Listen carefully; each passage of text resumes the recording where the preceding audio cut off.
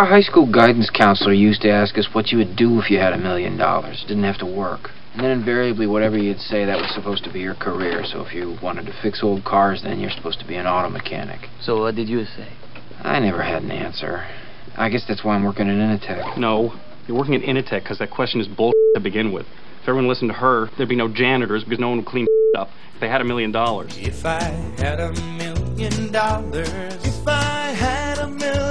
Talking about millions of dollars. What would you do if you had $1 million? Tell you what I'd do, man. 2 chicks at the same time, man. We're living in a material world, and I am a material girl. Or boy. Well, what about you now? What would you do? Besides 2 chicks at the same time? Oh, yeah. Nothing. Nothing, huh? I would relax. I would sit on my ass all day. I would do nothing. Well, you don't need $1 million to do nothing, man. Take a look at my cousin. He's broke, don't do If I had $1 million, if I had $1 million. Hello, welcome back to Action Jacks. I'm Tom Howell, on the board. A couple of minutes late here. Chicago traffic and construction is always good. I just wish every time I saw something closed off, I actually saw somebody working. But I guess it's too much to ask for as a citizen. Do we have Mr. Kevin? Good morning. The S&P futures are up. Let me see. They're up 15, and he's ahead of the labor numbers today, and which is interesting because the labor numbers are, because we've had 2 bad numbers this week. Slowing numbers. Not bad numbers if you're in the market, because we've decided to change the market from the rest of society, Kevin. We decided this a while ago. Decades ago, it seems. And so now the mantra is we're going to get a crummy number today. And then when we do, that means the Fed is going to be able to pour more money into the system because we got to save, we're going to save things. So they're going to put more money in the system, and then we're going to have the market come flying up and really don't care where anything else lands. That's the story, because that appears that's what they've done now for however many decades, and that's the plan again. So we're going to try. Well, watch the number come in at like 25 jobs created, and then we'll get the announcement out of the administration that we have yet another month of job creation. Oh yeah. It's I don't know. We'll have Caroline to go through this, but in a way, I'm being a little cynical, a little tongue in cheek, but in fact, that's the plan. I mean, that is the idea. I mean, we just came through, for lack of a better term, a depression during COVID, and the market went straight up. And everybody feels that the Fed will just pour more money in, because we've got this idea, as long as we keep the nominal numbers up there, we don't care about the real numbers, because for whatever reason, as a population, we believe this crap, or can't do anything about it, one or the other. Well, it can't do anything about it, but it's also just people pretty much uneducated. It's really it's disappointing that it's come to that, but between the lack of knowledge of how things work and the lack of critical thinking around what is thrown at us. But I spend a lot of time in the classroom talking about the difference between data and information, the difference between information and knowledge, and most people catch on to that after we've discussed it. But it's a new concept to many people, and it doesn't matter whether it's working adults or whether it's kids coming out of high school. This idea that that the numbers aren't the numbers just teach you to ask questions. They aren't answers unto themselves. Well, that's right, and the political system is it's probably the best one any country has, probably, but it really is not. I don't know what's gummed the whole thing up, Kevin, but it doesn't. The actual functioning of the judicial system, all the systems, bear no resemblance to the sort of fair play, independent doctrine that we were taught as kids. Of course, nobody don't teach kids anything. I don't know, but you just look at the way the judicial system works. You look at the way the political system works. You look at the incredible amount of outside influence in elections in certain areas, and you look at the people in Congress, how much money they make. You look at the fact that corporations don't die like people do, so people can't really influence Congress for a century, but a corporation can. And is there anybody here who thinks that that the regular person is getting a fair play by any of these systems? I mean, just if you ever get sued by anybody, if you have an arbitration or anything, the cost put you out of business, or make you broke. I mean, I'm no Trumper at all, but the fact that the guy's got $40 million in legal bills, which of course he doesn't pay, but how could any individual be Yeah, well, it makes you think he's going to pay them. He hasn't paid anybody else. Well, that's what I'm saying. I mean, how does any individual have to do that to defend himself? And if he ends up being not guilty, he's just not guilty. I mean, it's like the biggest fine ever given anybody, just to prove, I don't know if he is that. I have no idea. I mean, I'm not going to be on the jury, but that's why you have a jury. But the whole system absolutely is screwed up in so many ways. If you sue somebody and they, and it's so egregious, when you win, they can give you legal fees from the other side if you counterclaim. But if the government comes after you because they don't like you or whatever reason, and you're found not guilty, you don't get anything back from them, even if it's somebody's vendetta against you.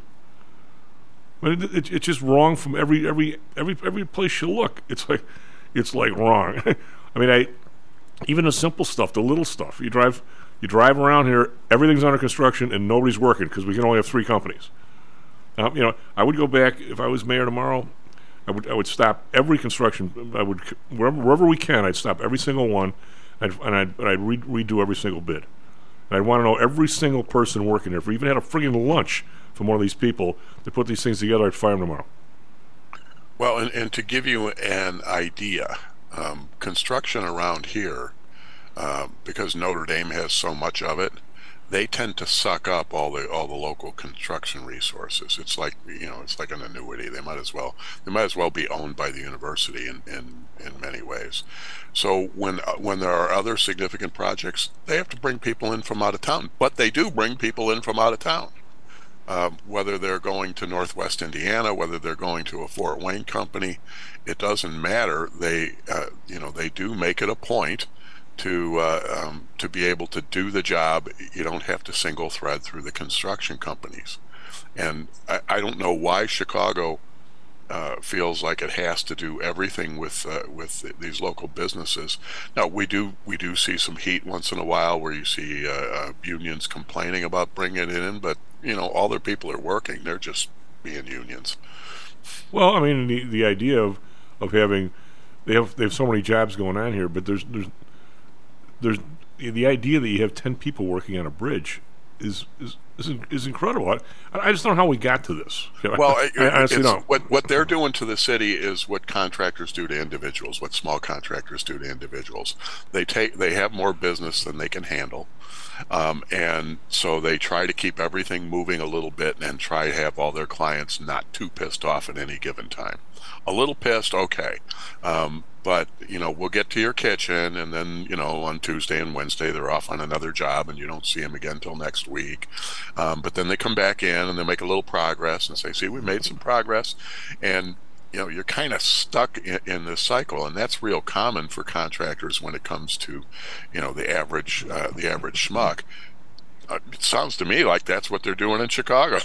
Well, they're making a little progress here and there, but they're just keeping all of the projects at a level of at a drag it out level of annoyance, and there's not enough annoyance to cause any real trouble for them. Well, I've never seen anything quite as bad as this Kennedy thing.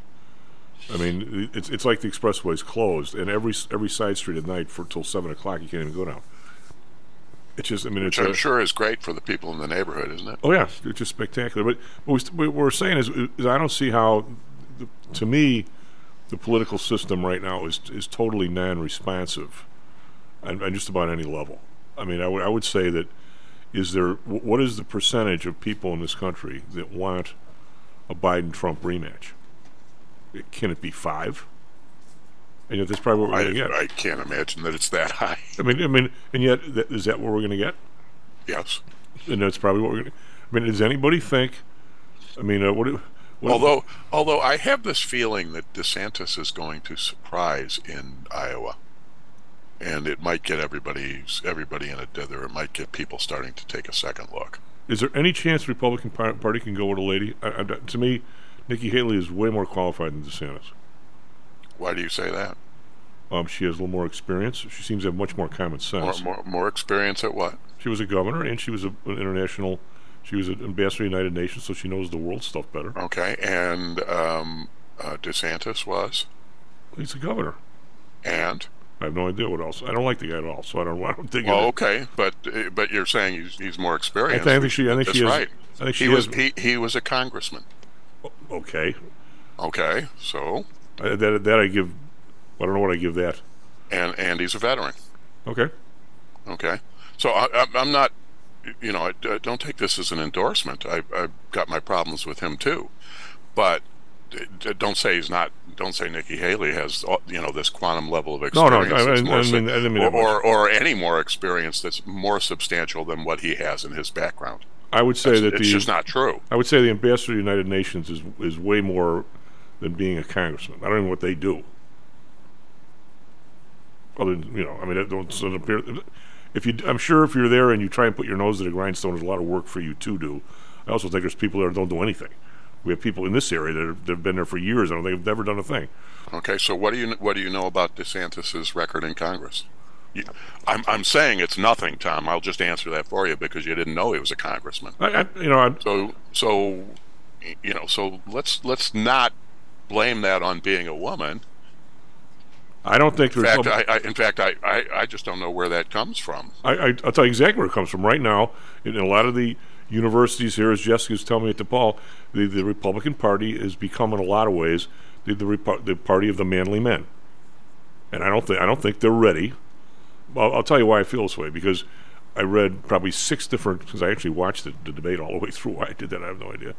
And I read probably. What's wrong with you? I know. I actually read like 6, reviews of the debate and who won and who lost. It was like she wasn't even there. She's a non-fact. Oh boy, I've heard all kinds of stuff about how Nikki Haley, did really well. I've heard lots of reviews about that. What are you watching? No, I was reading it. What are you reading? I don't know. I read like about 6 of them. We must have read different ones. I would say so. Yeah. But I don't. It's a long time through. But my point is that we're not getting any sort of a response.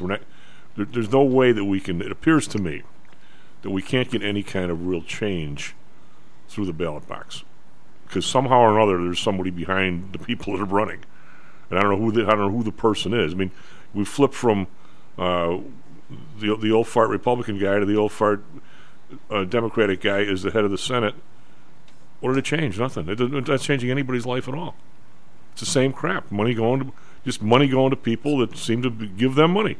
Yeah. So what I really think is we need the personnel equivalent in Congress, especially of a colon cleanse. We got to get these people out of there. And yet we all complain about it, and then they go get reelected. I think the issue. So I guess voters are to blame. Well, maybe they're not, because they're not getting a choice, a different choice. But at some point, now there have been a few like congressional districts and the occasional surprise Senate or governor, like in Virginia, where there is. Where people do vote for a change, they do vote for something different, but I don't see a groundswell of that happening yet. Well, plus you don't even know if you're going to get what's different. I mean, people thought they were going to get something totally different with Obama. It was going to be the second coming of John Kennedy. The guy was co-opted in 2 weeks. Oh, the guy was co-opted before he was in the Senate. Okay, whatever. I'm saying, but and anybody in Illinois had to know that. Oh, all right. If you didn't, it was there plain as day. And then we voted for Trump, which is the country voted for Trump, which is obviously a tremendous change. And even that didn't change anything. I think the control is not in the. I guess my point here, what I'm making very clumsily, is that somehow or another the control of what's going on is away from the ballot box, which is very troubling to me. Yeah, and in Trump's case, these are all people he appointed. I just so he had his opportunity. But here's my question. He had his opportunity and he deferred. What if he? I guess my question, Kevin, we'll never know the answer, is if he would have gotten in there, and even though I didn't like the guy going in, because I heard so many stories about him not paying people and stuff like that, what if he'd have gone in and I was totally wrong about the man, and it turns out he really was a Solomon laying in the weeds, and he gets in there and all of a sudden he actually tried to do all the right things. I'm not so sure that the bureaucracy and the money behind the thing in the Senate and the Congress or Senate and the House, I don't even think you can accomplish anything even if you were the right guy, if there is such a thing as the right guy. I don't they certainly would have resisted. Yeah, to the point where. But that doesn't exonerate him for hiring as chief of staff the head of the RNC, because what'd you expect you were going to get there? It doesn't exonerate him from putting Chris Wray in the FBI and then bitching about how the FBI treats him. All of those kinds of things, and that's his problem. That's his political problem. You can have issue with his personal stuff too, but that's his political problem. Is he was just a dumbass. I get that. What I'm saying is, I'm trying to imagine what things would be like if he would have been different. If things would have been any different, would Pfizer still not control? appears to control the FDA and these other places and a couple of these other guys. Would he have been capable of even if he was Moses? Could he have stopped that? Could he have made a difference? I don't know the answer to that, Kevin, and we'll never know because he's obviously can't do it, and this guy's not going to do it. So, in our lifetime, are we ever even going to know if anybody can actually? Yeah, I don't know, but I do know that that when he appointed Alex Azar, it was over. Yeah. I'm just. What was he, CEO of Merck? Yeah. And that's the guy we're going to put in. That's the guy who's going to be, in charge of the HHS. Well, and then we get this whole COVID vaccine rollout. Gee, where was the best friend of the pharmaceutical industry? This isn't a guy making a change. Hell, he brought in, Scott Atlas late on his COVID task force team, and gave him a voice, and then still let Birx and Fauci run wild. Well, did not. He brought him in because they needed to make a change. They needed to make a change of course, and then he didn't make a change of course. This is, look. I don't know what would have happened. You're asking a good question. What would have happened if he was what he was supposed to be, what he supposedly was going to be? What would have happened? I don't know, but I know that there was no chance to find out because he just didn't do it.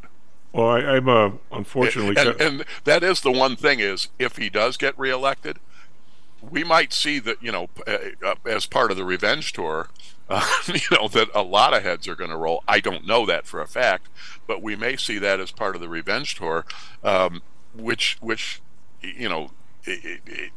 a way of operating the government would not necessarily be the most productive thing for the country, but it probably would be entertaining.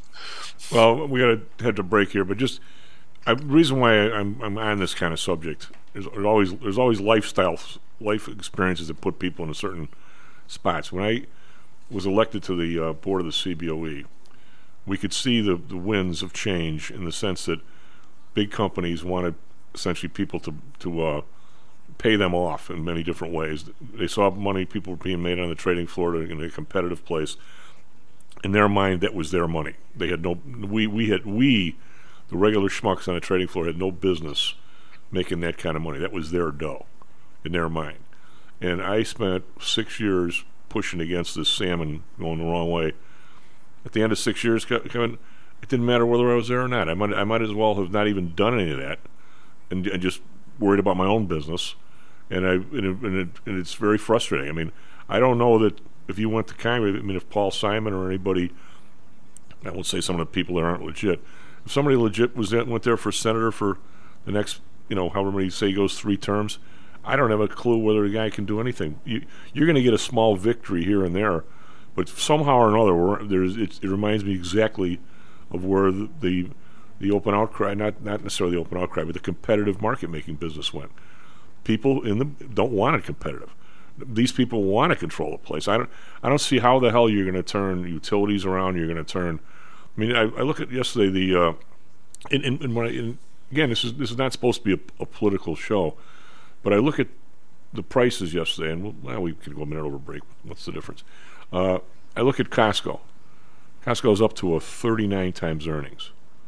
I look at Lululemon. It's 49 times earnings. Now, they had earnings last night. Where are they trading here this morning? I'll find it.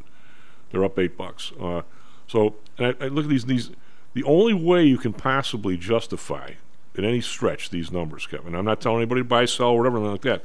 The only way you can justify them is if, with COVID being like the worst perpetrator, if you're to the point where there's only going to be Costco, Walmart, Home Depot, a couple other places, and everybody else is out. And they can charge whatever they want to anybody and raise prices willy-nilly, and you have no... There's only two ways to look at this. One is they're ridiculously expensive, and one of these days the Fed will stop pumping money in and they're all going to go down by 50%, which I really don't want to see happen. But the other was, what could you possibly... How do you think that a firm like Walmart should be trading 35 times earnings or something? How the hell can they double? The only thing they can do is one day decide, boy, we have such power, let's just go up, let's just raise our prices 20%. What's anybody going to do about it? We're going to still get 90% of the people here because they have nowhere else to go. I mean, is that where we're at that point? They don't even, maybe they're not even acting like they have that kind of power right now, but they do, Kevin. They do. And is there anybody having this conversation in the political world? No, God, no. Not if the guy. And is there anybody having conversations about privacy, No. about things that matter and that affect real people? And the answer to that is no. And we go back to what I was saying about the people that Trump hired. Is there anybody out there who is giving you any idea of what the team is going to look like? If I get elected, this is what my team's going to look like. So we don't know who they're going to hire. We don't know any of that. We don't even know what their hiring criteria is. The closest thing we ever got was when Trump released the list of judges, which was actually a good move. His list of people where he would be selecting judges. I thought that was a good move. I wish more people would do that because I really want to know. Who they're going to bring in government. I said this the other day that you sit in that debate and you listen and say, I did this and I did that. I'll give my kingdom for someone who stands up and says, my team, I have a great team and they did this, because that's how things happen. And I don't even know who they're going to put on the team, let alone how they're going to delegate to them. I know Trump delegated everything to some really crappy people.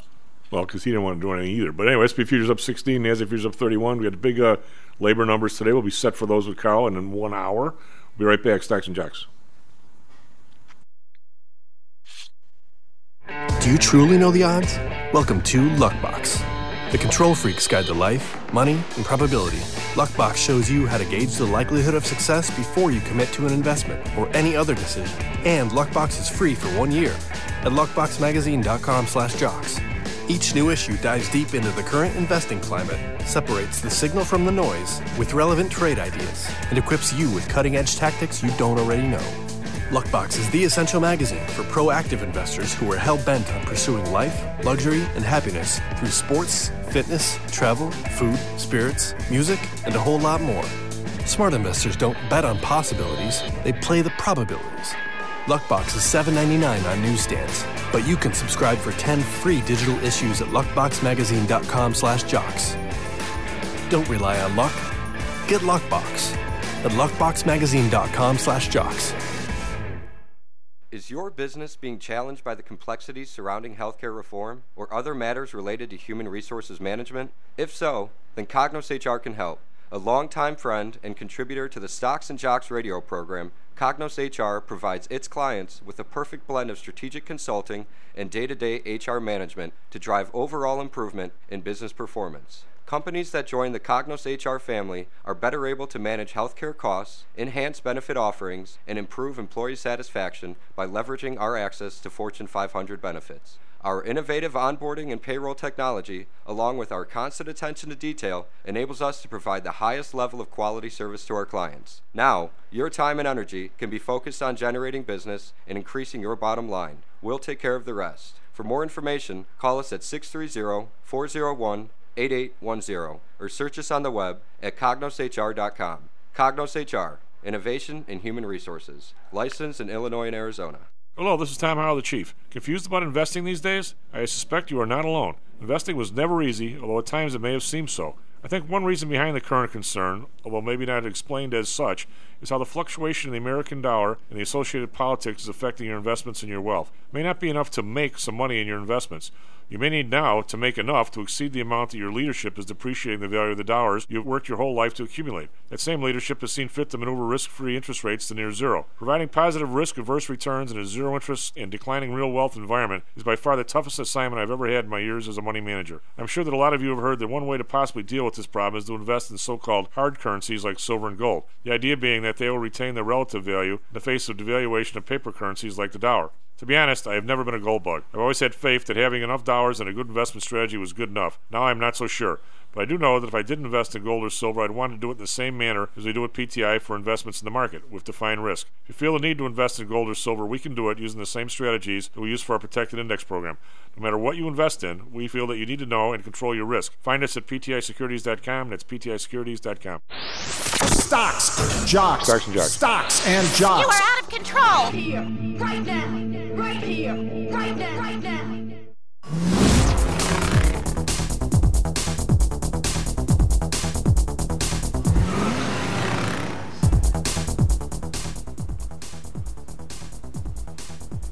Well, Illinois Pay Stocks and Jocks. I'm tomorrow on the board. SP Futures up 15. NASDAQ Futures up 29 ahead of the labor numbers. We've been up all week. We've had two sort of the jolt numbers showed labor softening a little bit, and we had the ADP numbers showed softening as well. So we'll see if today it comes through with that. They don't really match sometimes, but I'm starting to see some layoffs now.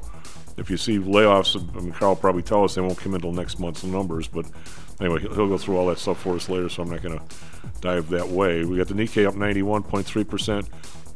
Hang Seng was closed. I think a hurricane was coming at the place or something, so they closed. That's weird. Shanghai up 13 bucks, 0.4%. Over in Europe, these guys were slow yesterday, but today we got the DAX down 1, call that flat. FTSE up 47, however, 0.6%. CAC around up 21.3%. Yesterday in the U.S., we were talking about a slow and choppy day. The Dow was down 168. S&P was down 7. NASDAQ, the Dow was up at 150 in the morning, which is kind of odd. But again, because individual stocks, and every time a stock moves in the Dow, a dollar, it's like 6.5 to the average, 6.5 or 7. So one stock going up or down $10 can make a huge difference in just one stock. NASDAQ up 15 yesterday, so that was 0.1%. So I'll use the term an inside day. Bonds unchanged at 4.10. The Bund unchanged, 2.48. Japan down 2 basis points to 0.63. We got oil continuing its run up another 90 cents, 84.53. That's a full 1%. Brent up 93 cents. That's another 1%, 87.76. So oil's been up $5-6 now in the last couple of weeks. So it's a big move, and the oil's set to snap 2-week losing streak on tightening supplies. It's not just a snap in a losing streak. They've been up all week. Natural gas down 2 cents, 2.74. RBOB up 2 cents, 2.58. We've got gold up 5.70 to 19.871. Silver up 20 cents, back up over 25. Again, every time in the last few years, it got over 25. Whack, whack. We'll see if it breaks through this time. Copper up 6 cents, 3.84. We've got Bitcoin down 167, 26,026. And the U.S. dollar, which has been somewhat buoyant, with the euro is at 108, and the pound is at 126. So the dollar, even though there's no movement yet here this morning ahead of these numbers, it's been strong the last couple days. Andrew, what do you have for us, traffic, weather, sports?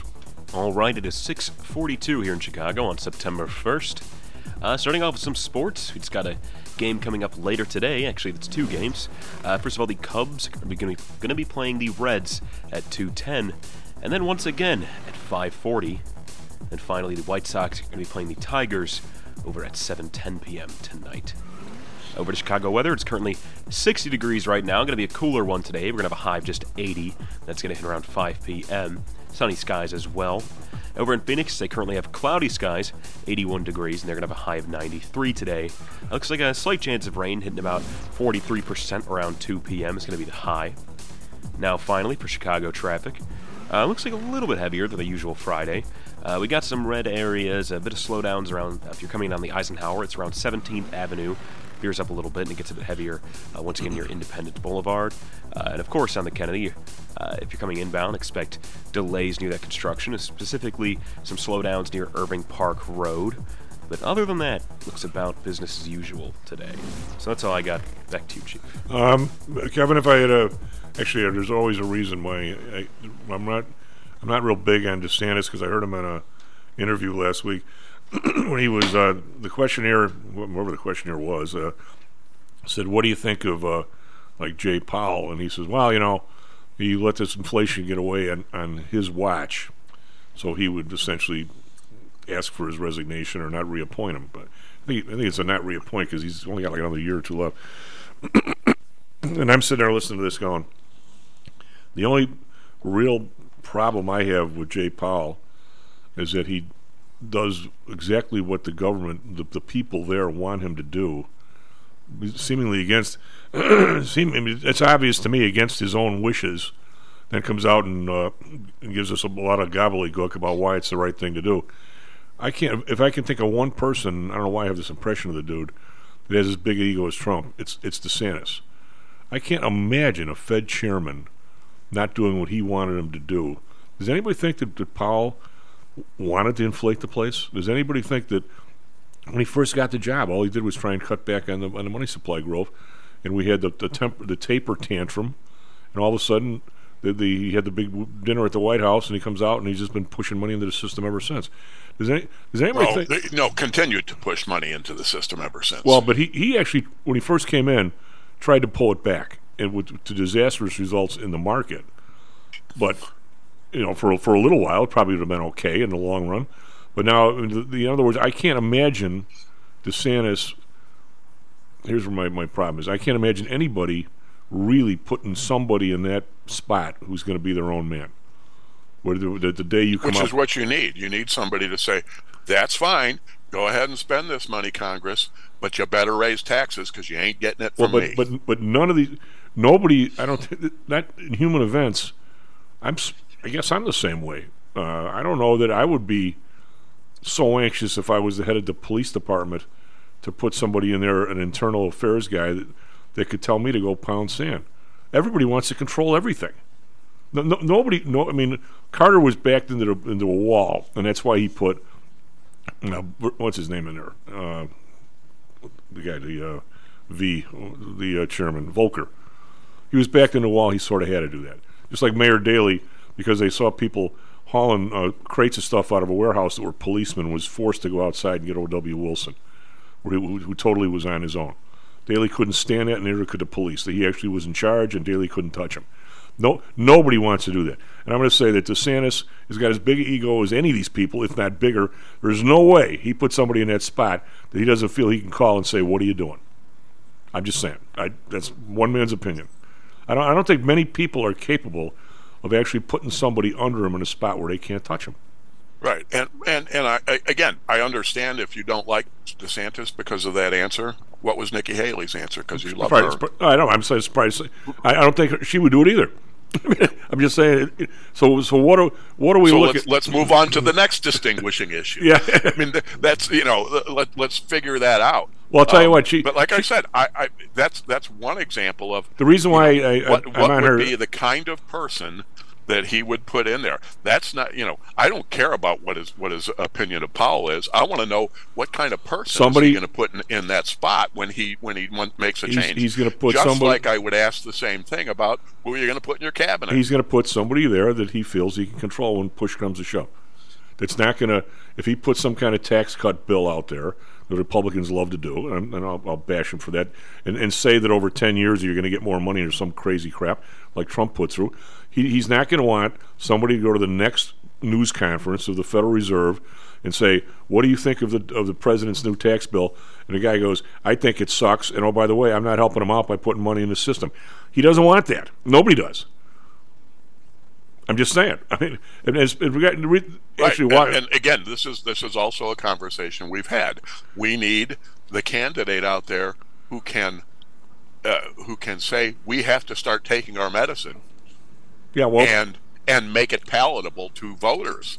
Actually, because you're not going to get support unless you can do that. That's why I'm on Nikki Haley's team for the moment, because when they were talking about the deficits at the debate, she said the deficit is just as much our fault as it is the Democrats. So quit blaming the Democrats. Yeah, I'm with you on that one. I thought that was a really good answer.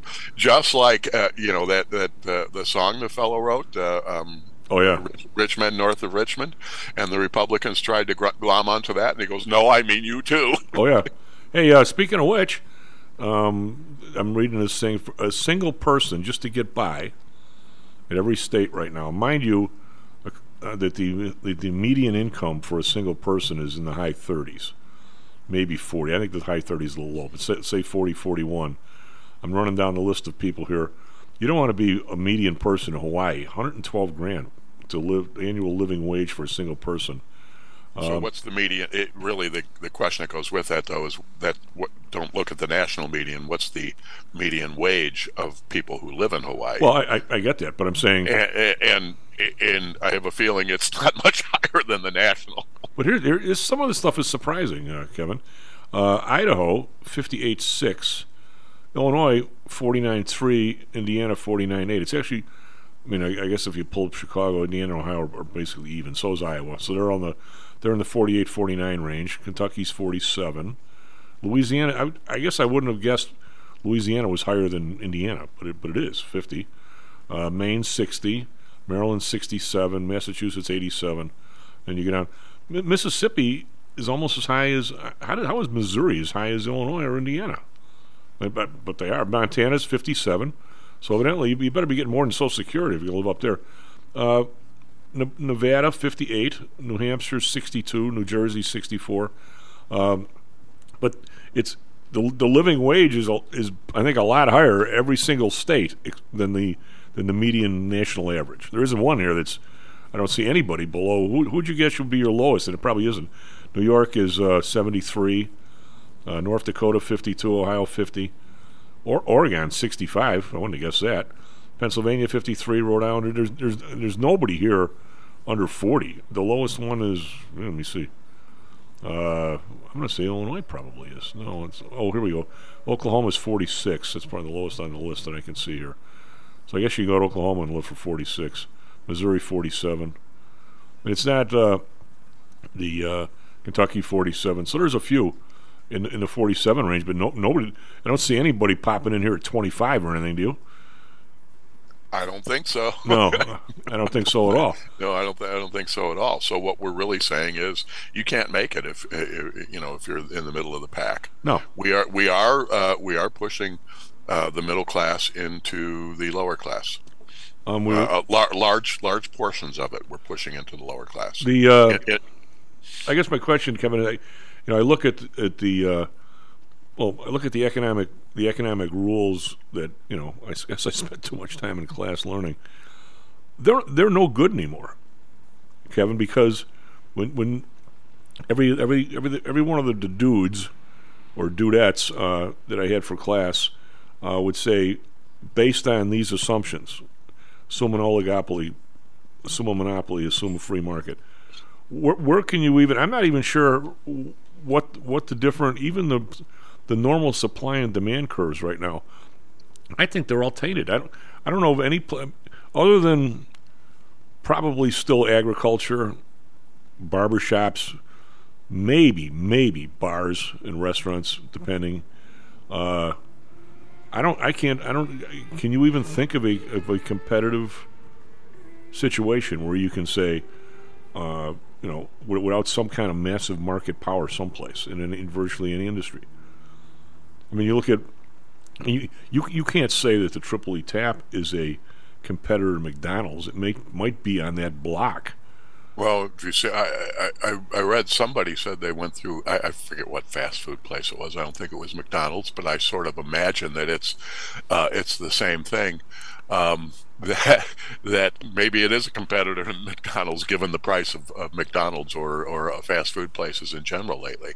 Well, but I'm saying so much of it has to do with marketing power, location. I mean, what would have to happen for you to be driving through, I'll pick a state here, Arizona, and you need something, and you pull off. Now, granted, some of your gas stations and so forth now are selling some kind of, you could get something out of the place, and you can probably get a coffee and a Coke. But by and large, that McDonald's or someplace, because everybody knows they got clean bathrooms, and they've done a nice job. I'm not bitching at McDonald's. I mean, what could they do and just raise prices across the board tomorrow, or find the ones, maybe they leave the Big Mac where it was, or raise it a little bit, but take the dollar menu and make it $1.80 or something. How would that even ever get into the CPI? And what would it take for you to get back on the expressway and say, well, I still need to go to the bathroom. I sure could use a burger, but these guys are too expensive. I'm going to hope the next one has a burger chef, and I'm going to get it a little cheaper. It's not going to happen, Kevin. I mean, the pockets of power are amazing. In a smaller town, you have, what would it take? I mean, I think in Chicago, if you think you got reamed at the Walmart, which you probably one never thinks, you could go to the Target, you could go to a bunch of other places. What if you're in Racine, Wisconsin, and it used to be a Kmart, and now it's a Walmart or something? What would it take for you to drive 40 miles and say that this Walmart's getting too expensive, I'm going to go to the Myers 30 miles away? I mean, we have the at $4 a gallon. You're not saving any money. No, you're not saving any dough. So I mean, what we see, I'm even wondering if I can look at. I mean, like I said, people say this is Stocks and Jocks. It's supposed to be a financial show. I'm trying to figure out with my clients, can I still be in Target at 40 PE, or what was the other one I was mentioning at 49 PE, Lululemon or someplace? Can I still be in there at a retailer and say, can I possibly justify a retailer like Walmart at 25 PE? When nowhere in my career could I justify that. Is there a way that number is legit now? And because you took the talking heads on TV, everything's a buy. It's like, it doesn't matter what. And then they had people yesterday talking about Lululemon all day long about their margins are terrific. Kevin, they make $7 a share, for God's sake, and the thing is trading $3.90. What margin are we talking about? Yet everybody thinks that's okay. Now, does that mean they're going to put every other person out of business, and they're going to get that whole thing, and they're going to double their prices? I mean, what are we talking about? I mean, I don't think the costs of the whatever jeans are, not the jeans, the yoga stuff is going down. Are we anticipating that they're going to be able in the next 2 years to double prices, and that's how they're going to grow into the stock price? Otherwise, I don't see how you can possibly even remotely buy in these places here. But you know what? They could be right and I could be wrong, easy, because I've been wrong for a while here. But I have to look at it and say, why am I screwing this up and thinking these things aren't a buy when they sure as hell seem to be? I mean, or am I just, or someday, I don't want to see a crash to make me seem like I knew what I was talking about. But you understand my confusion here. Mm-hmm. And I don't know if you have the solution, but why? Oh yeah, I got it. Yeah, no, I don't. But I'm saying, but why all of a sudden is a retailer that appears as big as they can get trading at numbers that you can't even begin to justify historically? Historically, that's the word I'll use. And yet, I'm sure as hell not going to buy puts on Walmart today or Target. It looks to me like they're pretty strong here at these prices. Everybody thinks it's okay. And you know what? And my question is, if they're right, why are they right and why am I wrong, is what I'm trying to figure out. Because unlike some of the politicians, I'm used to saying, hey, I was wrong on that trade or something, because guess what? If you're in the game that I'm in, it's like a Major League Baseball player. Guess what? I made 3 outs today, but I got 2 hits. But what about the 3 outs? Well, guess what? 2 out of 5 is really pretty good. It's like real good. I mean, you know what I'm saying? I have to constantly look and see, I think this stock is too low or too high. Why does everybody else feel the same? Obviously the opposite way, or enough people to where I'm wrong. I don't know if you teach any of this stuff in class, but it's constant self criticism or self evaluation. Now, is there a reason why these, Walmart should be 25 or Costco 30 or 35? The answer could be yes, Kevin. There might be a very legitimate reason. I'm not so sure you and I would like the reason. Yeah, but we don't have access to their strategic plan. We don't have access to their operational plans, but we do have the ability to observe, and to an extent in some of their annual reports and such, they do reveal a lot. And in Walmart's case, because you've mentioned how well they're doing with online, how many years have I been telling you that they're trying to make a run at Amazon? Yeah, I mean, and so you can start to see. I'll go back to the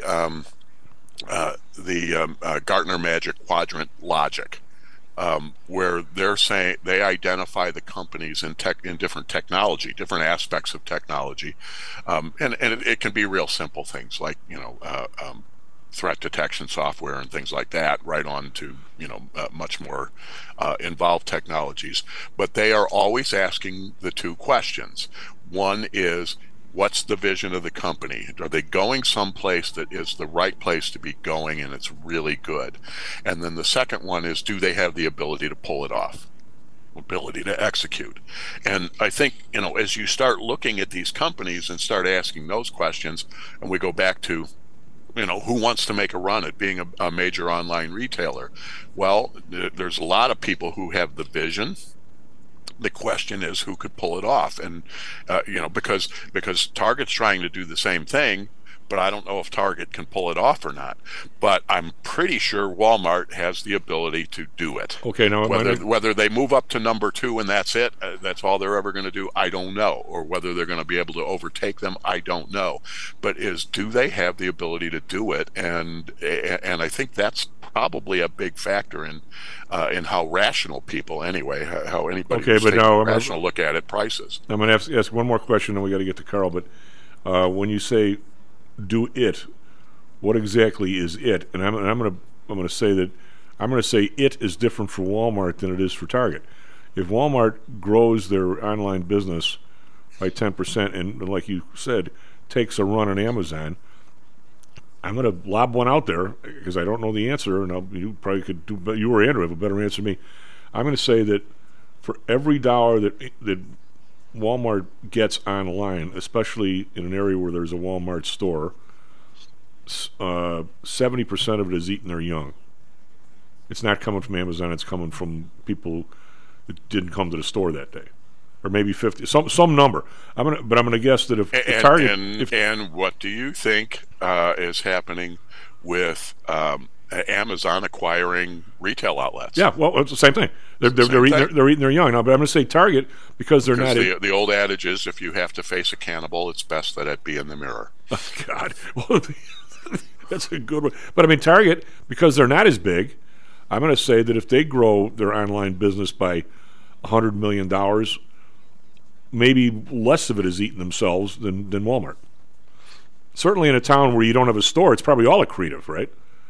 But if you're the main store in some town in Wisconsin, everything you sell online is, I guess you're either getting it from you're taking it from yourself or Amazon, right?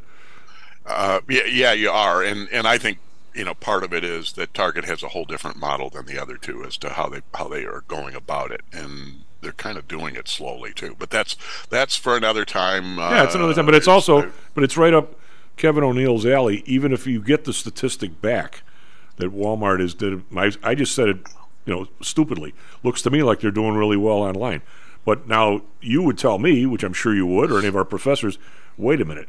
You don't know if you're stealing from yourself or somebody else. You assume that it's some combination of the two. But I'll bet they have people studying this right now, and I bet they are taking something from Amazon. With Amazon slowing down and doing a fair amount of layoffs, I suspect that there's at least a significant portion, a noticeable portion for Walmart that is coming out of Amazon's hide. I would agree with you. And I'll bet it differs by how close the people are to a Walmart store versus not.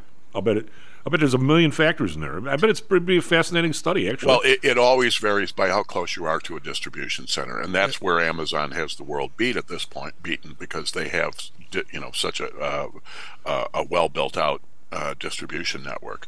But it may be overkill at this point, and they may be seeing the overhead swamping them. So that's something to watch with Amazon. By the way, who are the Irish playing tomorrow? Somebody. Tennessee State. Who the hell are they? It's an HBCU. This is It's a okay. what? So It's a what? Historically black college university, okay. HBCUs. Okay, so that this is their first dip into the 1AA game. So I am very disappointed that that's happening. I suppose it's good that it's an HBCU that they're doing it with, very similar to the basketball team going out to Howard and playing last winter. And in their case, they went to Washington D.C. to do it on Martin Luther King Day. So that was all part of the shtick. But I guess if you're going to help somebody out, that's a better place to go to help out. They're not going there. Right? No, and I wish they would. I think if you really want to help them, go there. But a lot of local community leaders are saying, look, we're getting groups of kids on the Notre Dame campus who would never go there otherwise. People are pretty excited about it out of those groups. Right, so the Irish so that's good. So now we're down to, at the moment, we have three teams who have never played, three major conference teams who have never played a 1AA school. Notre Dame, UCLA, and Southern Cal. Notre Dame's going to fall off that list tomorrow. In a couple of weeks, UCLA is going to fall off of that list, and Southern California is going to be the only one who the has last never man played. standing. Yep. SP futures up 15, NASDAQ futures up 30. Carl Denninger in about a minute. This self-directed trading is a lonely job. Online trading is not as easy as point and click. No, it's not. Everyone, even professionals, need to share ideas and think out loud every now and then. That's what I like about PTI Pro Direct. Their staff of former option floor traders really helps me choose the right strategy for trading option volatility and plan the time decay for my covered writing program. Yep, nothing can replace years of trading experience to stop you from making that dumb trade and for saving a few bucks. We've all been there and done that. Yeah, I have access to all that great trading advice and experience for just a penny a share for stocks, $1 for equity options, and $1 minimum a trade. Our clients at PTI Pro Direct can call when they need a little help on a trade or just to talk about the market in general. We trade every day. We love this stuff. That's what I like most about PTI Pro Direct. Cheap prices, along with great advice from real floor traders. It's the best of both worlds. Tell your friends. That's PTIProDirect.com, PTIProDirect.com. Hi, I'm Audrey Johnson, an owner of HomeSource Realty and a frequent contributor to Stocks and Jocks. If you're nervous about the stock market and considering diversification, or are looking for a rate of return way better than your banks, consider adding rental properties to your portfolio. Whether it's a condo, single family, or multi-unit building, I can help you select a property that meets your financial needs.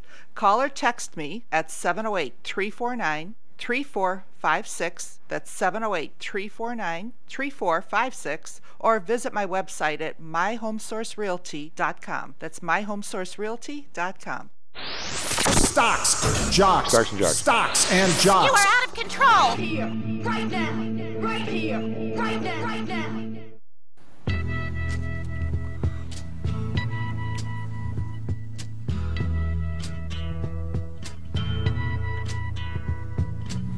There's something happening here. Lower Bank Stocks and Jocks. I'm tomorrow. And on the board, SP futures up 17, NASDAQ futures up 37. We're buoyant ahead of the labor number. The number is supposed to be 170. What's that forecast number, which should put it below last month and show somewhat of a cooling labor pool, which is exactly what he wants to get the Fed revved up here. Carl, how are you? Oh, I'm doing all right. I just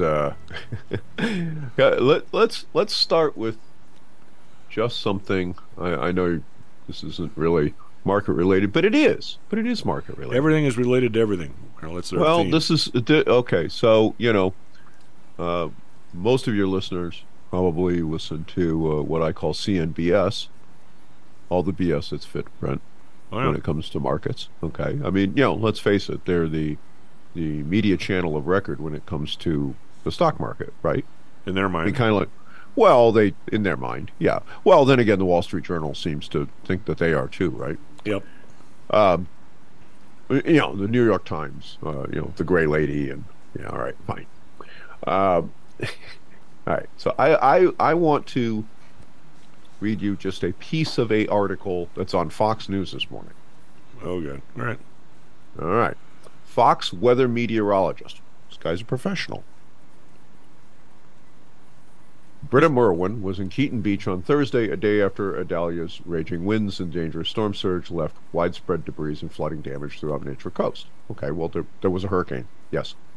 Some of the homes, perched only 100 feet from the Gulf of Mexico, sustained flooding damage, big shock. Yep. It had their siding ripped off, big shock. Trees were then completely uprooted when the water retreated back into the Gulf, pulling the vegetation from its roots. So in other words, the wind did not tear the trees out of the ground. The water did. Well, again, big shock. Moving water is nasty stuff. Okay. Now, here's the punchline, all right? Because you just heard these terrible things that happened. We're talking about a Category 3 hurricane that rolled through. These homes were impacted by 7-foot storm surge and 83-mile-per-hour winds. Okay. Did you catch the problem? Well, it sounds like they had a bad storm. And okay, Category 3 hurricane. What is a Category 3 hurricane defined by? I think it's over 80 mile an hour. It's appreciably. Yeah, more than a little. Right? Yeah, but it's like it's over 100, I think. It's like 120. Yeah. Okay. 83 is barely Category 1. Barely.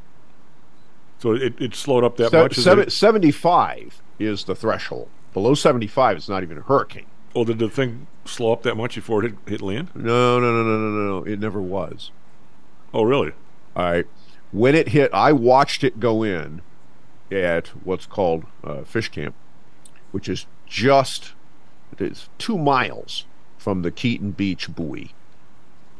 I mean, you could walk there from one to the other in about 10 minutes. Okay, run in 10 minutes.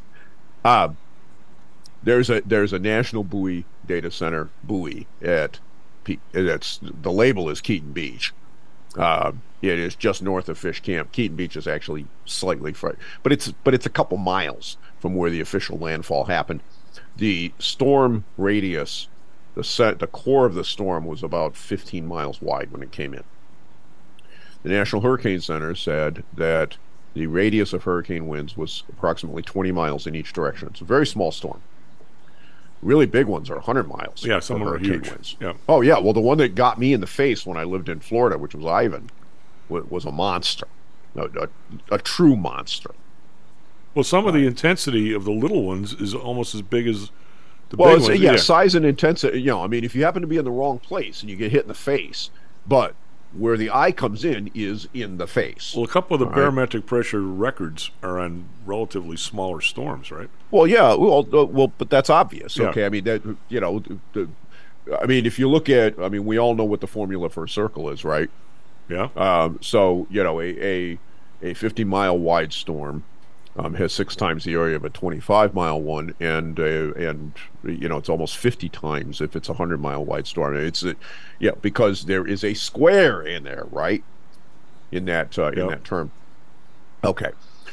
Here's the problem with this: the Keaton Beach buoy, which is official government data, recorded no hurricane force sustained winds at all. Did record hurricane force gusts. However, that's not the definition of a hurricane. It's not the gust, it's the sustained wind speed. No hurricane force winds. Yet we were told this thing was a major hurricane when it impacted the coast. It was not. Factually, it was not. And the damage that a major hurricane would have done is not there. Well, that was on the way in this morning. That they were saying the insurance companies had a massive sigh of relief that the damage is nowhere near where they thought it was going to be. Well, yeah. Now here's. I lived in Northwest Florida for 20 years. I watched these things every day. I was looking at the National Hurricane Center and their satellite maps during the summer months, all the way up until like November. Because if you get one of these things in the face, it can be really bad. And I like to travel. Well, you don't do anything where you can't get home in 2 days. All right, during that entire period of time, because if you have to put the boards up and you're not there, your house gets destroyed. So, I don't like having my house destroyed. No, it never was. My point is simply this: the hype machine, for days prior to this thing was coming, global warming, climate change, bang, bang, bang on the table, right? You're all going to die. they said there was going to be a 15-foot storm surge there. That seems pretty high. It's like Well, a that tsunami. if you try to stay for that and you're 5 feet off the water and you get 15 feet, you're dead because that is to the top of your living room. Yeah. Okay, and you drown. Well, I mean, as my buddy John, when he was on Fox and he was on Fox News here, and then he was on CNBC forever. The motto is, if it bleeds, it leads. I mean, Well, yeah, I get that, but you know what? This goes back to the whole hype machine and the same thing with the markets. Well, you're a little. If we could ratchet it back 2 weeks, the hurricane that was going to absolutely destroy Southern California, they had 2.5 inches of rain in LA. That was it. When I saw that one coming, I'm like, oh, and this was supposedly because of climate change too. Oh, yeah. Excuse me, hurricanes hit Baja all the time, all right, and the remnants come up into the United States. But because there is a big spit of land there, when a hurricane goes over land, it weakens because it runs on the fuel of the moisture from the water. There was nothing unprecedented about any of this. And there's nothing unprecedented. Well, the one, about it was nowhere near as bad here. as the one from, 1940 something or 30 something? Oh, good God. You want to talk about really horrible hurricanes? Camille, 1969, I believe, it went into the Gulf Coast, and where it went in essentially ceased to exist. Okay, Katrina, past Christian, was essentially erased by Katrina. And I mean, now that was a real hurricane, right? That was a no BS serious storm.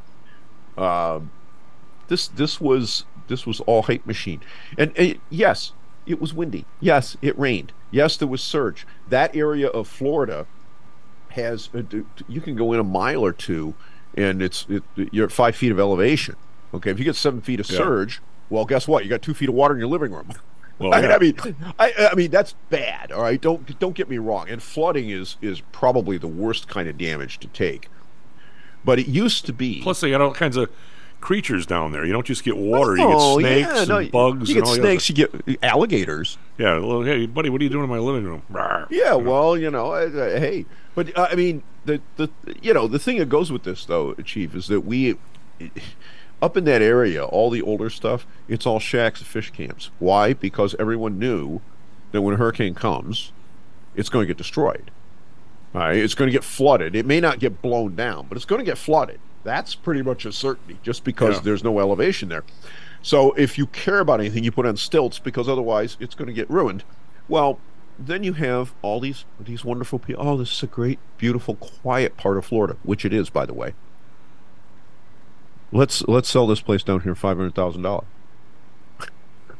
Or here's a nice waterfront place. We're gonna spiff it up, put some lipstick on this pig, get $1 million for it. Yeah, okay. About that being only 5 feet off the water. Well, didn't the place Fari used to always talk where he moved on the west coast somewhere over there? All he would talk about is there had never been a hurricane where he moved. Isn't that right where the one hit last year? Well, yeah. The other thing is I call it the pocket. I used to boat all along the West Coast, and a fairly large boat, and it was somewhere that unless you were going up in there to fish or whatever have you, you typically tried not to, and part of the reason is simply because there isn't a whole lot there, and it's a pocket. The coast kind of angles back away to the east as it goes north, and as a result, storms don't frequently hit in there. It's rather uncommon because they run into land first. Okay, it's just the geography. It's just the way the land is laid out. Well, I have a meteorological question for you that there's no way you should know the answer, but you probably do. Why are all the storms this year? Because I was watching this one. Of course, if you go to Hurricane Tracker, there's like 3 of them on there, right? Right. Every one seems to be making this amazing right turn. What's that caused by? Is that El Nino? Well, they all do that. It hit the poleward movement. Okay, so this is what's called the Coriolis effect. It's the reason that they spin the way that they do. When you go flush your toilet, the swirly goes in that direction, right? Well, if you were to go below the equator, this is also, by the way, why storms do not cross the equator, why hurricanes don't cross the equator. If you have a typhoon in the southern hemisphere, it spins the other way. And as a result, and by the way, so is your toilet, so is your drain. Yeah. As a result, those storms will not cross the equator because they'd be ripped apart. The force is the other But this direction. one was supposed to go to Panama City, and it made almost this right turn. The other one was heading right for the middle east coast of Florida and made a right turn, and now it's like halfway out in the Atlantic, going like to Britain. I mean, Well, it happens all the time. That's the normal, that poleward motion. It has to do with the fact that the jet stream comes from west to east, and so you have, up in the upper level air, you have a westerly flow. And so, and you know, wind blows things, right, including storm structures. So your primary weather pattern in the northern hemisphere is from the west to the east. Is that, it's not the same as the shear thing they're talking about, where you Well, shear. shear impacts storms because hurricanes have to be vertically organized in order to draw heat. A hurricane's a heat engine. Its Right. purpose is to take heat out of the ocean and redistribute it northward towards the poles. That's what it does, and that's how it operates. And in order for it to be effective and to be strong, it has to be vertically stacked. So if you have something in the upper air the jet stream frequently, a couple hundred miles an hour. If you have something in the upper air that is impacting it, it tends to displace it to the side and disrupt that vertical organization, which damages its ability to stay strong. So if that comes down to the lower levels, you get enough shear from one direction or another, it can tear one of those storms apart. Well, does it get a little more dangerous when, I mean, you can track the things coming all the way across the Atlantic and where they land. Oh, But yeah. It seems like with the Gulf water warm like it is, any kind of pop-up storm in the Gulf is, I'm not going to say it's a Category 5, but it's going to be a pretty good storm. This thing was like nothing a few days ago, right? Well, the problem that this storm had, and that a lot of storms have, is that dry air, they run on moist air, right? I mean, that's Yeah. what a hurricane is. This storm, when it was forming, I said it was very unlikely this thing was going to turn into a monster, and it had nothing to do with the temperature of the water, which was plenty warm enough for it to do that. It was that there was a huge amount of dry air that was, at the time, to the west and the north of it, and that would inhibit it from expanding and turning into a huge thing like either Katrina or Ivan, the one that got me in the face. And it just wasn't going to happen. That you could get a decent amount of intensification, but the wind field couldn't expand because that dry air was there when it would run into it. As the storm grows, it starts displacing that stuff outward and it kind of pushes it out of the way. But that takes a lot of its energy. So that was that was kind of what I saw coming early on, and I'm like, look, okay, whoever gets this thing is not going to like it. But when it was off the coast of Cuba, I said this sucker's going somewhere between Carabel and Cedar Key, and that is exactly where it ended up going. And that was just looking at the upper air patterns. That's all I was looking at, because that's all you really need to look at as far as steering, is what's going on in the upper air, what's going on in the upper atmosphere, how much dry air is there, how much moist air, where is it, which way is it moving. You look at that, you won't be exact, but you get a pretty good idea whether or not the setup is there for something really, really ugly, and it just wasn't. But of course, the hype machine. Well, if it would have whacked into there you are. Tampa, it would not have been a good day. No, it wouldn't have been all that bad. The problem with Tampa is that Tampa has Tampa Bay is essentially a funnel, and so the surge would have been terrible. The wind damage there would have been basically nothing, but there would have been a flooding problem, absolutely. Oh, yeah. And hey, welcome to the reality of building things on the water that are expensive. Yeah. Hello. Hey, we're 10 minutes away from the numbers here. Let's kind of shift gear here. What the numbers this week so far have showed somewhat of a slowing label market. The Jolt number and the ADP. Yeah. The ADP a little bit, yeah. And I think what the market is looking for, it's hard to say what the market is looking for because the market's big. The market seems to be looking for is they'd love these numbers that come in horribly. The Fed not only stops raising, but maybe cuts back down, and we're back to free money, and the market goes even higher. And I was just talking before you came on regarding how high some of these PE ratios are. And I'm trying to figure out if they're justifiable, because people want to be No. investing in this stuff. Well, I guess the answer, I would agree with you, but then, you know, my personality is, all right, I'm a trader. These look like they're too high, yet they go up every day. What is everybody else seeing why they think they're a buy, even though I don't think they are? I mean, it's Well, Chief, if you're but if you're a trader, you trade the tape you get, and the stupidity of other people in the market is an opportunity for you. Okay, I mean, I look at the things that are going on right now, and I don't see anything. I mean, I have some things that I own, but I don't see anything I want to buy in today's market. I do believe that sometime in the next fairly short period of time, before the end of the year, I'm going to see an awful lot of things I want to short. I mean, we're looking toward a September, October, not so good here. But that's well, again, I'm looking. Yeah, well, I mean, that's just because that's, you know, that tends to kind of be, you know, people go on vacation in the summer, and there's a psychological thing that goes on. People come back and look at it and go, God, why is it up there? That's stupid. You know, the tequila wears off. And I think there's probably going to be that, you know, that sort of thing. But the other problem you have right now is that within the labor market and within the housing market, I just saw a survey that said that half the people who are currently in their house, they can't move. No, they can't move. Okay, it's not that they don't want to move; it's that they can't move. They can't move, and it's just because they have a 3% mortgage and the new one's 7%. And so, and the prices have not dropped to reflect that for whatever reason. That's right, and they haven't. And the thing is that for the most part, things are sitting. Now, it's not entirely true. I've been paying very close attention around here, and there have been a few single-family homes, not rental stuff, not Airbnb, you know, material, whatever have you. A few of them at absolutely outrageous prices that I would never pay for what they are. I mean, nice house. Don't get me wrong. Just I wouldn't pay that kind of money for it. And there have been a couple that have actually not just gone under contract, because a lot of them go under contract and blow up because the guy, you know, it's contingent on the other guy selling his other house and he can't. But I've actually seen a couple of closings.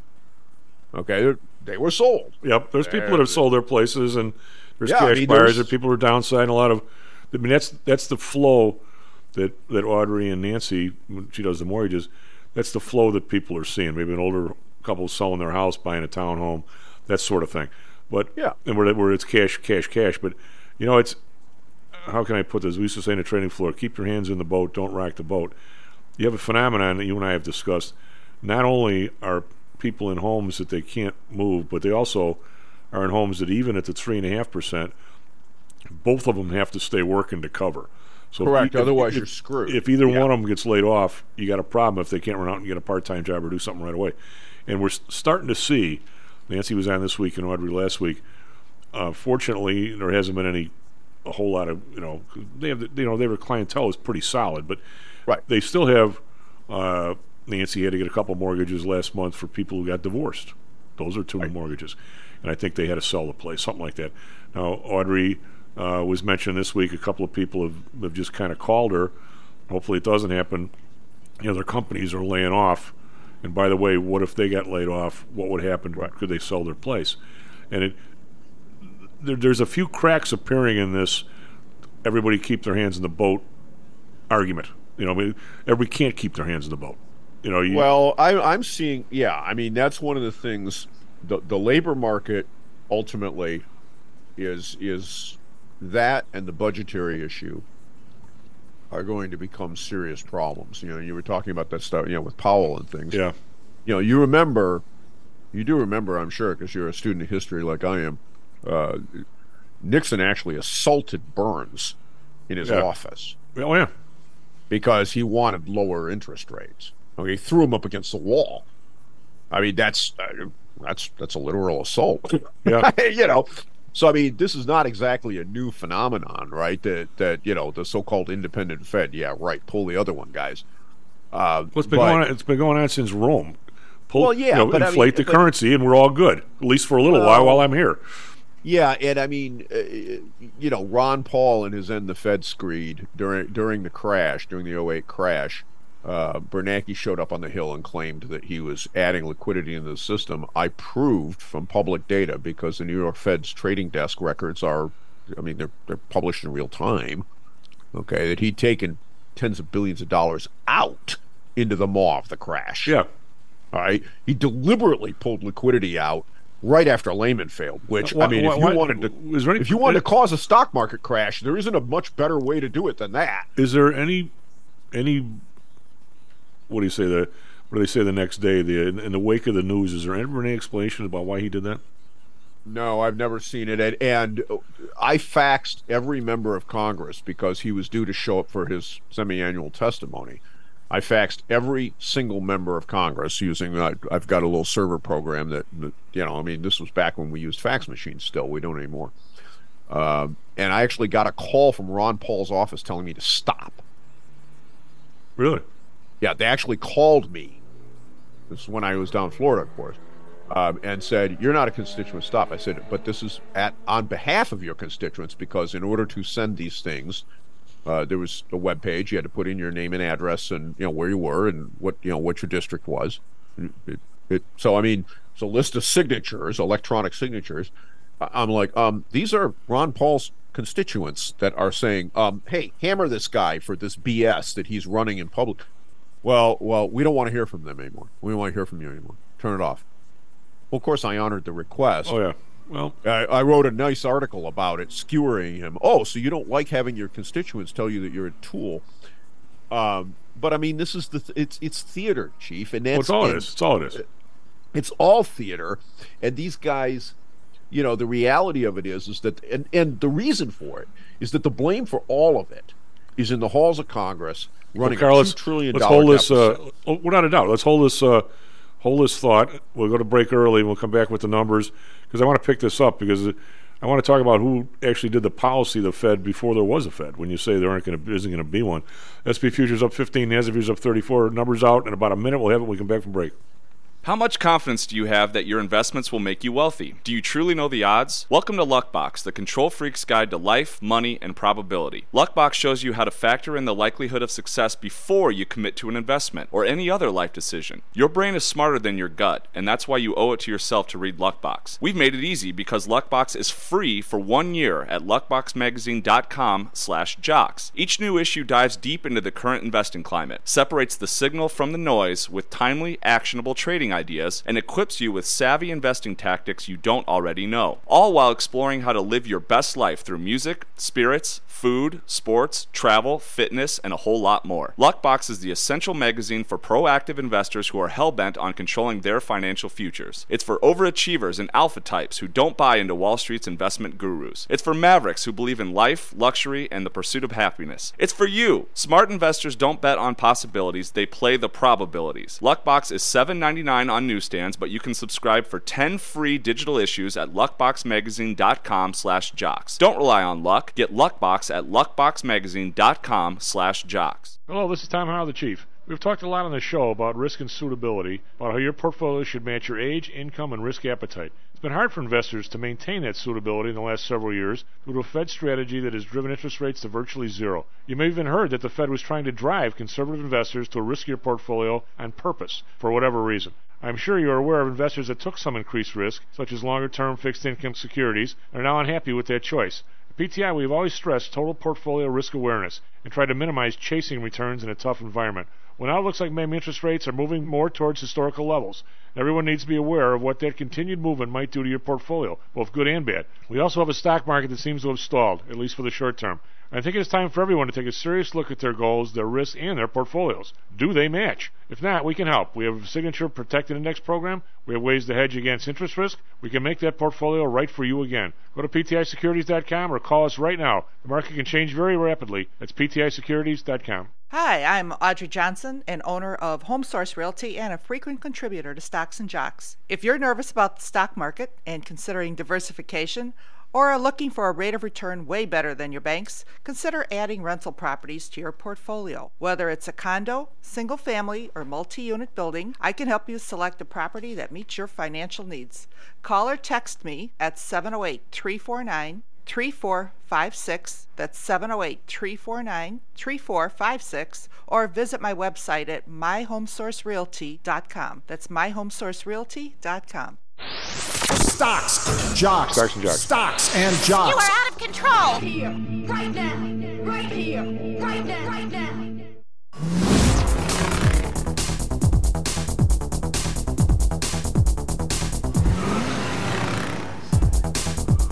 Hello, and welcome Stocks and Jocks. I'm Tom Al. Andrew on the board. Going to be this brief here because we want to get to these numbers. S&P futures are up 22. They were up 27.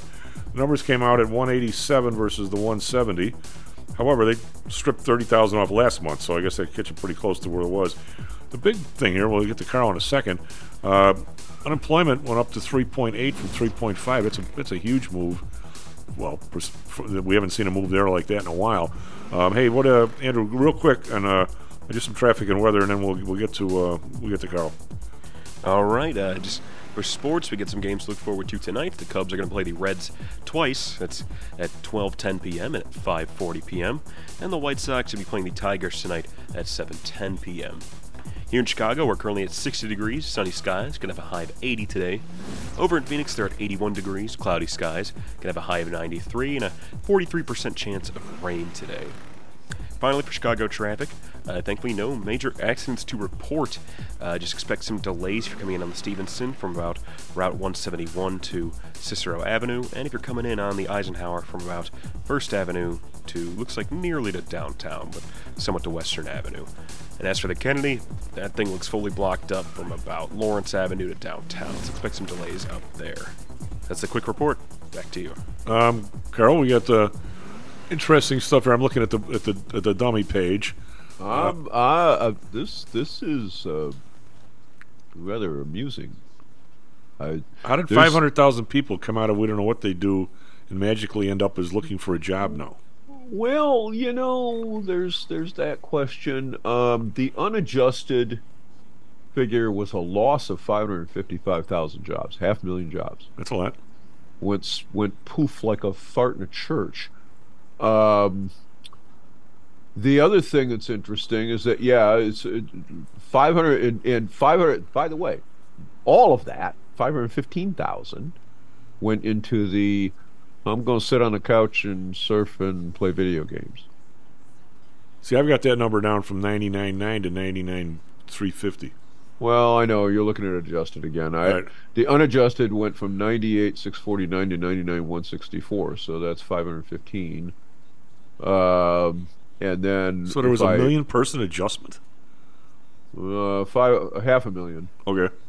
500,000 people, which by the way is all of the losses. So the people who lost, who got canned, they're not looking for work. Now, of course, that's not how it works, right? It's a bucket. Some people go one way, and some go the other. But if you look at absorption is one of the key items when you're looking at trends. If you have a pile of people who don't have jobs, and you have a bunch of open jobs, how many of those people get absorbed into that demand for labor, right? And how many are new entrants? People that come out of school or whatever have you. This is kind of saying, okay, there's some pushback coming. I'm wondering if there's a macroeconomic effect involved here, because this is rather unusual to see this kind of a delta that is almost exactly offset between the non-labor force and the job change. That's what I'm saying. It's really, I've never seen this before. That's a weird. That is a weird dynamic. I mean, I've seen large gains, and half that comes out of people on the couch, right? That are couch surfing. But to see essentially the entire loss turn up there that's not a good sign. Okay, let's just say that's not a good sign. The other thing that's interesting is that when I look at the weekly wages, I've been noting for a while that trade, transportation, warehousing have in the PPI numbers have shown a lot of softness. Okay, the last several months. This is and that's a leading indicator of trouble. But the interesting thing about this is that that's not where it's coming up here. Where it's coming up here is particularly in durable goods manufacturing, where there was actually a loss of a couple of dollars a week in weekly earnings. And non-durables is up a little, but not very much. manufacturing. Now, construction still looks okay, but of course, this is towards the end of the summer, right? So, people trying to get stuff finished. But yeah, this is kind of an interesting. The internals in this report, and leisure and hospitality is reasonably flat. There's no, it's not showing up there. The other thing that's amusing is that these layoffs are in people that have bachelor's degrees and better. These are professionals that are losing their jobs. All right, a couple quick questions. Well, first I want to explain a little bit the numbers that Carl and I are talking about. There's your people available for work, which is over the age of 16. Right. A non-institutional civilian population. Which used to be over 14, by the way, but now it's 16. Then there's a group, there's 167 million of that group that is 161 million that are employed. Right. Okay. And then there's 105 million roughly that are not employed. And the definition there, of which like 99 million, we don't know what they're doing, retired students, whatever. And then there's a group that we peel out of that 105 number, and we say these people are actively looking for a job, so therefore they're unemployed. But that number, every month I question what that is. So what we've seen this month with this unemployment rate going up is out of that group of people, there's two columns. One is actively looking for work, and one that we don't know what they're doing.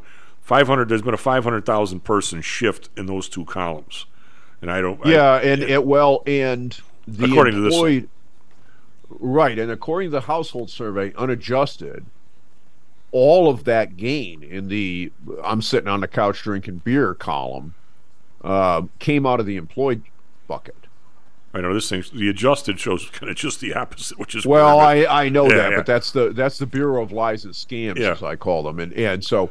I'm going to take what somebody tells somebody on a phone survey as opposed to somebody's black box knob diddling games. And again, you kind of look at this. I tend to look at what sort of a pattern do you get in the on a comparable month, okay? Because Labor Day comes pretty much the same time every year, right? Yep. That's the way it is, and the interesting thing about this is that we see the couch surfing thing show up every August. Okay, it happens every year, and I have to assume that part of what does that is people just say, well, I work for the summer and now I'm done. That's the way it goes. So it's not, August is frequently a negative month. Okay, it's not an uncommon thing, right? I mean, you go back to 2019, which pre-pandemic, right? So you take that distortion out of there, and August has quite frequently been a firing month. What just for bleeps and giggles, if somebody gets canned, say last week or this week, that's going to show up when the third next month because the survey week's the third week. Okay, so if you're after the survey, then you go into the next month's bucket. Well, the people that I'm hearing about that are getting laid off in this area, a lot of them are in the software business. Now, somebody. Well, that jives with what the internals say, is that it's professionally educated people. All right. So, I guess my question is, say a guy like you decides for 3 months, I'm bored here. You get a big consulting job. You go work for somebody for 3 months. Now you're going to be a 1099 guy. If and when are you counted in? And if the job is over next Friday, when are you counted out, or are you ever counted anywhere? Well, I'm counted if I get hit on the household survey because they called me. Okay. So I'm counted in when I say But do they ask you? They don't. Do they ask whether you're a contractor or whether you're a W-2 or 1099 employee or no? No, they just ask, are you working? Okay. So it's are you working? Yeah, I have a job. Well, okay. Now if they call PTI and we had 3 people sitting here doing software for God knows what reason, would we say they're employed or not, if they're 1099s. That would be considered employed, but that's on the establishment side. Okay, so that's a different survey. No, that's not going to come up in the ADP numbers because they're just counting W-2s. ADP numbers are counting paychecks. Yeah, which is W-2. Right. Well, for the most part, yes. Yeah. Yes. So yeah, ADP is counting anybody that uses ADP to process their payroll. That's what they're counting. All right, but if I give the guy a check or lady, and I give him the 1099 in January, ADP is not going to catch that.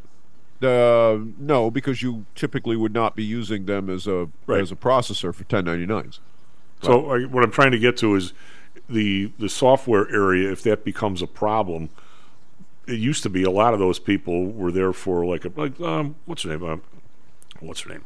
A girl who worked there, Angelica. I mean, she went to school. Actually, worked her fanny off at this one school online to learn how to do what are they? Code proofreaders, whatever that is. Okay, I don't know what that is. Well, I don't know how you do that without actually understanding the algorithm itself, but okay. But somehow or another, she was doing something. Anyway, they ended up going to work for Baxter Lab, I think, up north. And all of a sudden, everybody got laid off, I'm going to say, March or something. My guess is that there was a project up there, that somebody had the project, and she was hired by the contractor to go to Baxter to do this project, and when the project was over, they all got sent to door, which probably was part of the deal when they went there. Now I'm going to say, when was she counted? When was she not? Because I think she got a 1099. Was she ever? Or is she should. Well, I mean, if she got caught by the household survey, sure. Of course, this is not, it's an inexact thing for obvious reasons, right? Because it's a survey, so it's a statistical sample, and honestly, I've never been called. I was saying I don't know anybody who ever has. I never got sampled at the establishment level when I was running MCS either. I guess that was years, and we never had them call us. The stupid question I'm trying to get to you, clumsily, I'll admit, my experience or my view of the software industry is there's more contract workers in there than in a lot of industries, and if that's the group that started getting laid off, are they going to show up in the numbers accurately? I guess is my question. Yes, but I mean, as accurately as anywhere else. Okay. I mean, I have long marveled at how ADP, which, if you think about it, it's not very hard to count how many paychecks go out and what the gross dollar amount is, right? I mean, ask the computer. Well, how many paychecks did you spit out last month? I mean, come on, guys. This is seriously easy. And oh, by the way, if somebody's working 2 jobs, ADP knows that because your Social Security number is on each of those check stubs, right? So they also can filter the duplicates. So they're not going to, I mean, the thing with the household survey is that they don't ask, do you have 6 jobs? They ask, do you have a job? The establishment survey double counts people because if you work at 2 jobs and both of those places get polled, you're going to get counted twice. All right, so now what you're zeroing into, you're becoming Professor Goodhart here, is you would think, and I would think, that if ADP was to do something like really simple and say, here is a number, and this number is X, and had a little paragraph next to it and said, this is what it includes, you'd wonder how they could screw up, okay? But that's, according to my buddy John, Dr. J, who was on CNBC forever, that was never their target. Their target was to be a prepositioner of the U.S. labor report, which is a totally different view than just saying, this is what I'm counting, this is it. Somehow or another, they are factoring that, or I think they were, because didn't they do some kind of a revision of it a year ago to try and more closely. Well, it wasn't a little revision either. It was they essentially, I mean, they changed things enough that if you were to take, yesterday's and today's, so to speak, you can't use them as a continual time series because they've changed the methodology enough that wouldn't apply. So you and I might be so dumb that we say, look, we're going to put out a number and we process payrolls for 42% or 45 or 48 or whatever. Say half of the very large. Yeah, say half of the people countrywide. And oh, by the way, we've in our group we've added 50,000 people. So if we're indicative of everybody else, the federal number ought to be 100. And if it's not, go talk to them, not us. But that's not what they're doing. They're trying to emulate the other one, right? Yeah, I don't know. I mean, you can. I think it's one of the things that I find rather interesting is that there's just no logic to a lot of this. But that's okay. Why would they want to give us good numbers? We're talking about politicians that lie all day long. Why would they ever want to give us good numbers? Exactly. There you go. I mean, I've long considered the birth-death model in the Establishment Survey to essentially be a black knob that the administration twists to be whatever they want it to be, whether they do it knowingly or there's a wink, wink, nod, nod kind of thing. Hey, let's go have a beer. Oh, by the way, what's the number supposed to be this month? I don't know how much of that's real. I mean, that's certainly. But that is the problem with black box adjustments, is that if I can't look at the formulas, if I can't look at the actual data and the mathematical formulas you're using, I don't know if you're lying or not. Right. Or I don't know if it's an error. And by the way, errors are normally distributed. Okay, if it's an actual error, about half the time it's going to be one direction, about half the time it's going to be the other. If there's a pattern in there, it's not a mistake. Right. Oh, exactly. Well, it's a CPI. That's not a mistake. Right. I mean, come on. Yeah. Well, with the CPI though, they're transparent enough that you can see it. Health insurance is 0.6% of your household spending. Yeah. Like blankety blanket is. I mean, that's the sort of nonsense that goes on in some places it's transparent. But they fixed all that, Carl, with the PCE. We don't even know any idea what's in it. well, that's the simplest solution if you want to be a scoundrel is just don't tell anybody anything. Yeah. Well, let's go back to our quick think on the Fed. I'm going to try and make the Ron Paul, who once in a while the guy says something brilliant, then he ruins it like the next minute. When you look at the Fed, the central bank does kind of a lot of stuff, and all we look at is really the policy piece. And yet every single time you get your checking report, people do checks anymore from your bank. If it wasn't for the Fed, you wouldn't get that. I mean, that's right. I mean, the primary, the thing that the Federal Reserve, that you need something that clears payments. Okay, you need a mechanism that is absolutely certain. Somebody stands behind it. Yeah, well, I mean, look in the markets, right? I mean, Seed & Company, DTCC, they do that within the stock market, right? I mean, that's their job. Nobody ever pays any attention to those guys. Well, it used to be, the New York Clearing or something like that, but those guys have taken over all. But I mean, but that function has to be there, right? Otherwise, when you sell a share of IBM and I buy a share of IBM, how do I know that I actually got the share? How do you know that you actually got rid of it? I mean, that kind of functionality. I pay the guy, $10,000 to change out my air conditioning system here at the house, and I write a check. He's got to get that money, right? I mean, that's, that kind of stuff is absolutely essential. Well, not to mention the 90 bazillion foreign exchange transactions per day. Well, and also some bank in Indiana or Illinois or Iowa where every single farmer goes in to borrow money in March so they can plant their stuff, and they bring the money back in October. Somebody has to cover that bank versus another bank in another part of the country that has a different schedule. So there's a million reasons for the Fed to be like 95% of what they do, we probably can't do without. Now, oh, absolutely. I mean, balancing transactions and deposits and cash stock between financial institutions. Without that, the system would collapse. Well, my question that has to, because somebody's short $1 billion tonight. Yeah. But they're long it $1 billion tomorrow. Well, it's a simple, if a guy like Carl, Mr.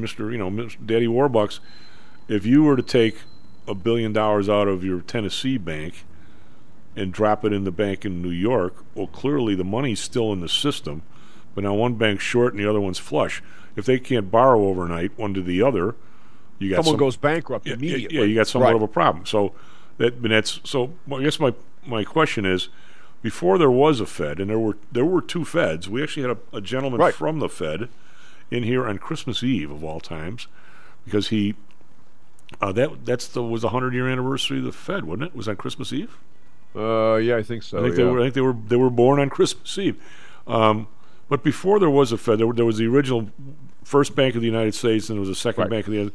But still, there was monetary policy. And my question to you, the most notable that I remember from the history I've read, I surely wasn't there, is after the Civil War. If you look at the history of the Civil War from a monetary standpoint, it actually brings up a huge amount of questions about this COVID fiasco in the last 4 or 5 years.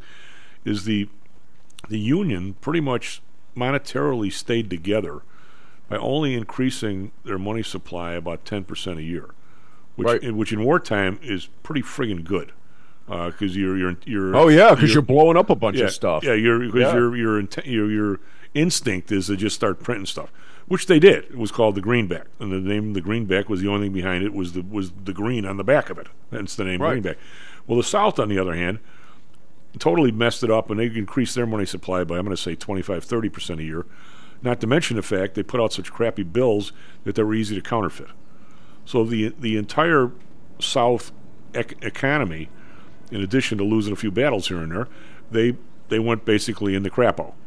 And they blew up their economic aspect as well. Yeah. So nobody wanted their money. They couldn't buy stuff from people overseas.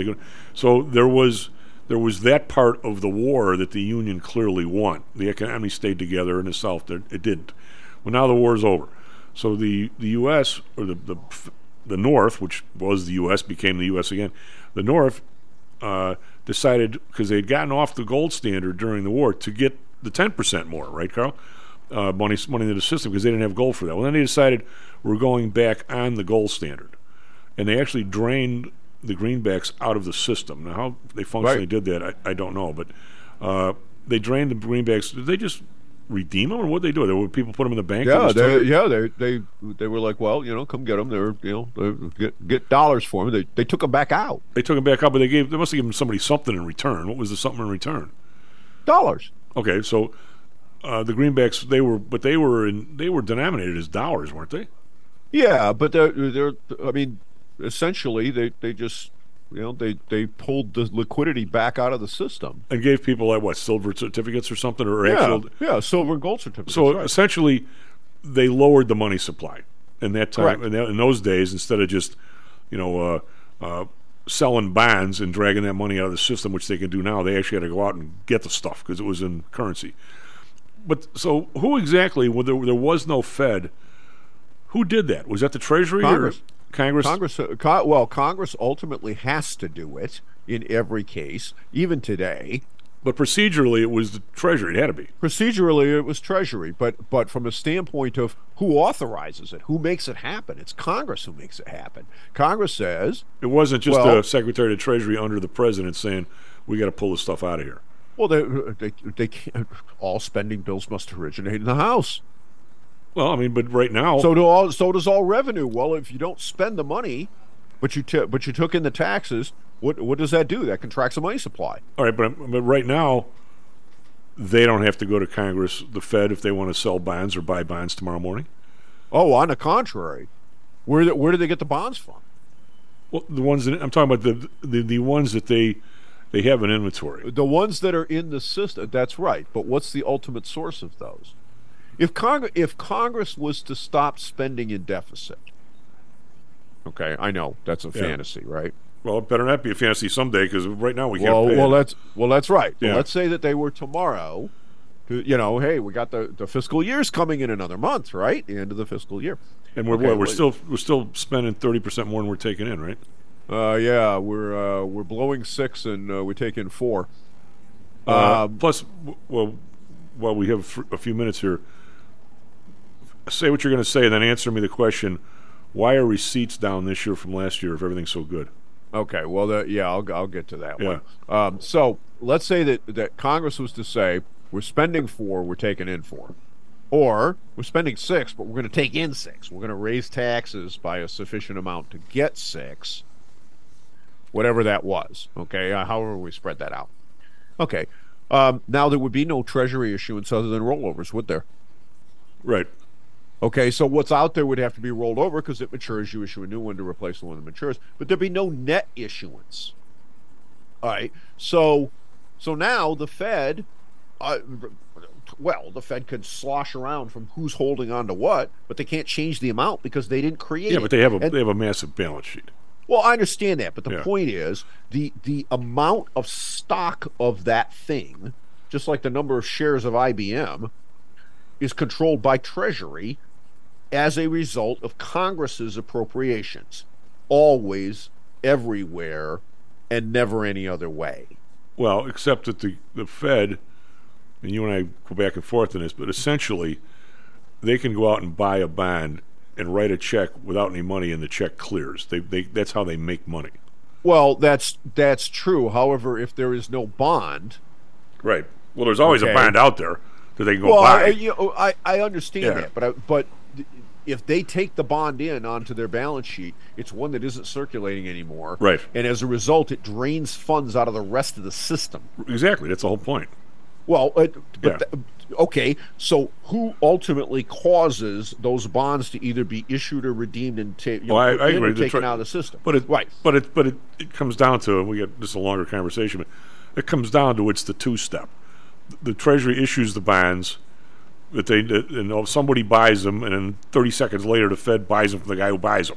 So right, and here's the thing: Congress loves this.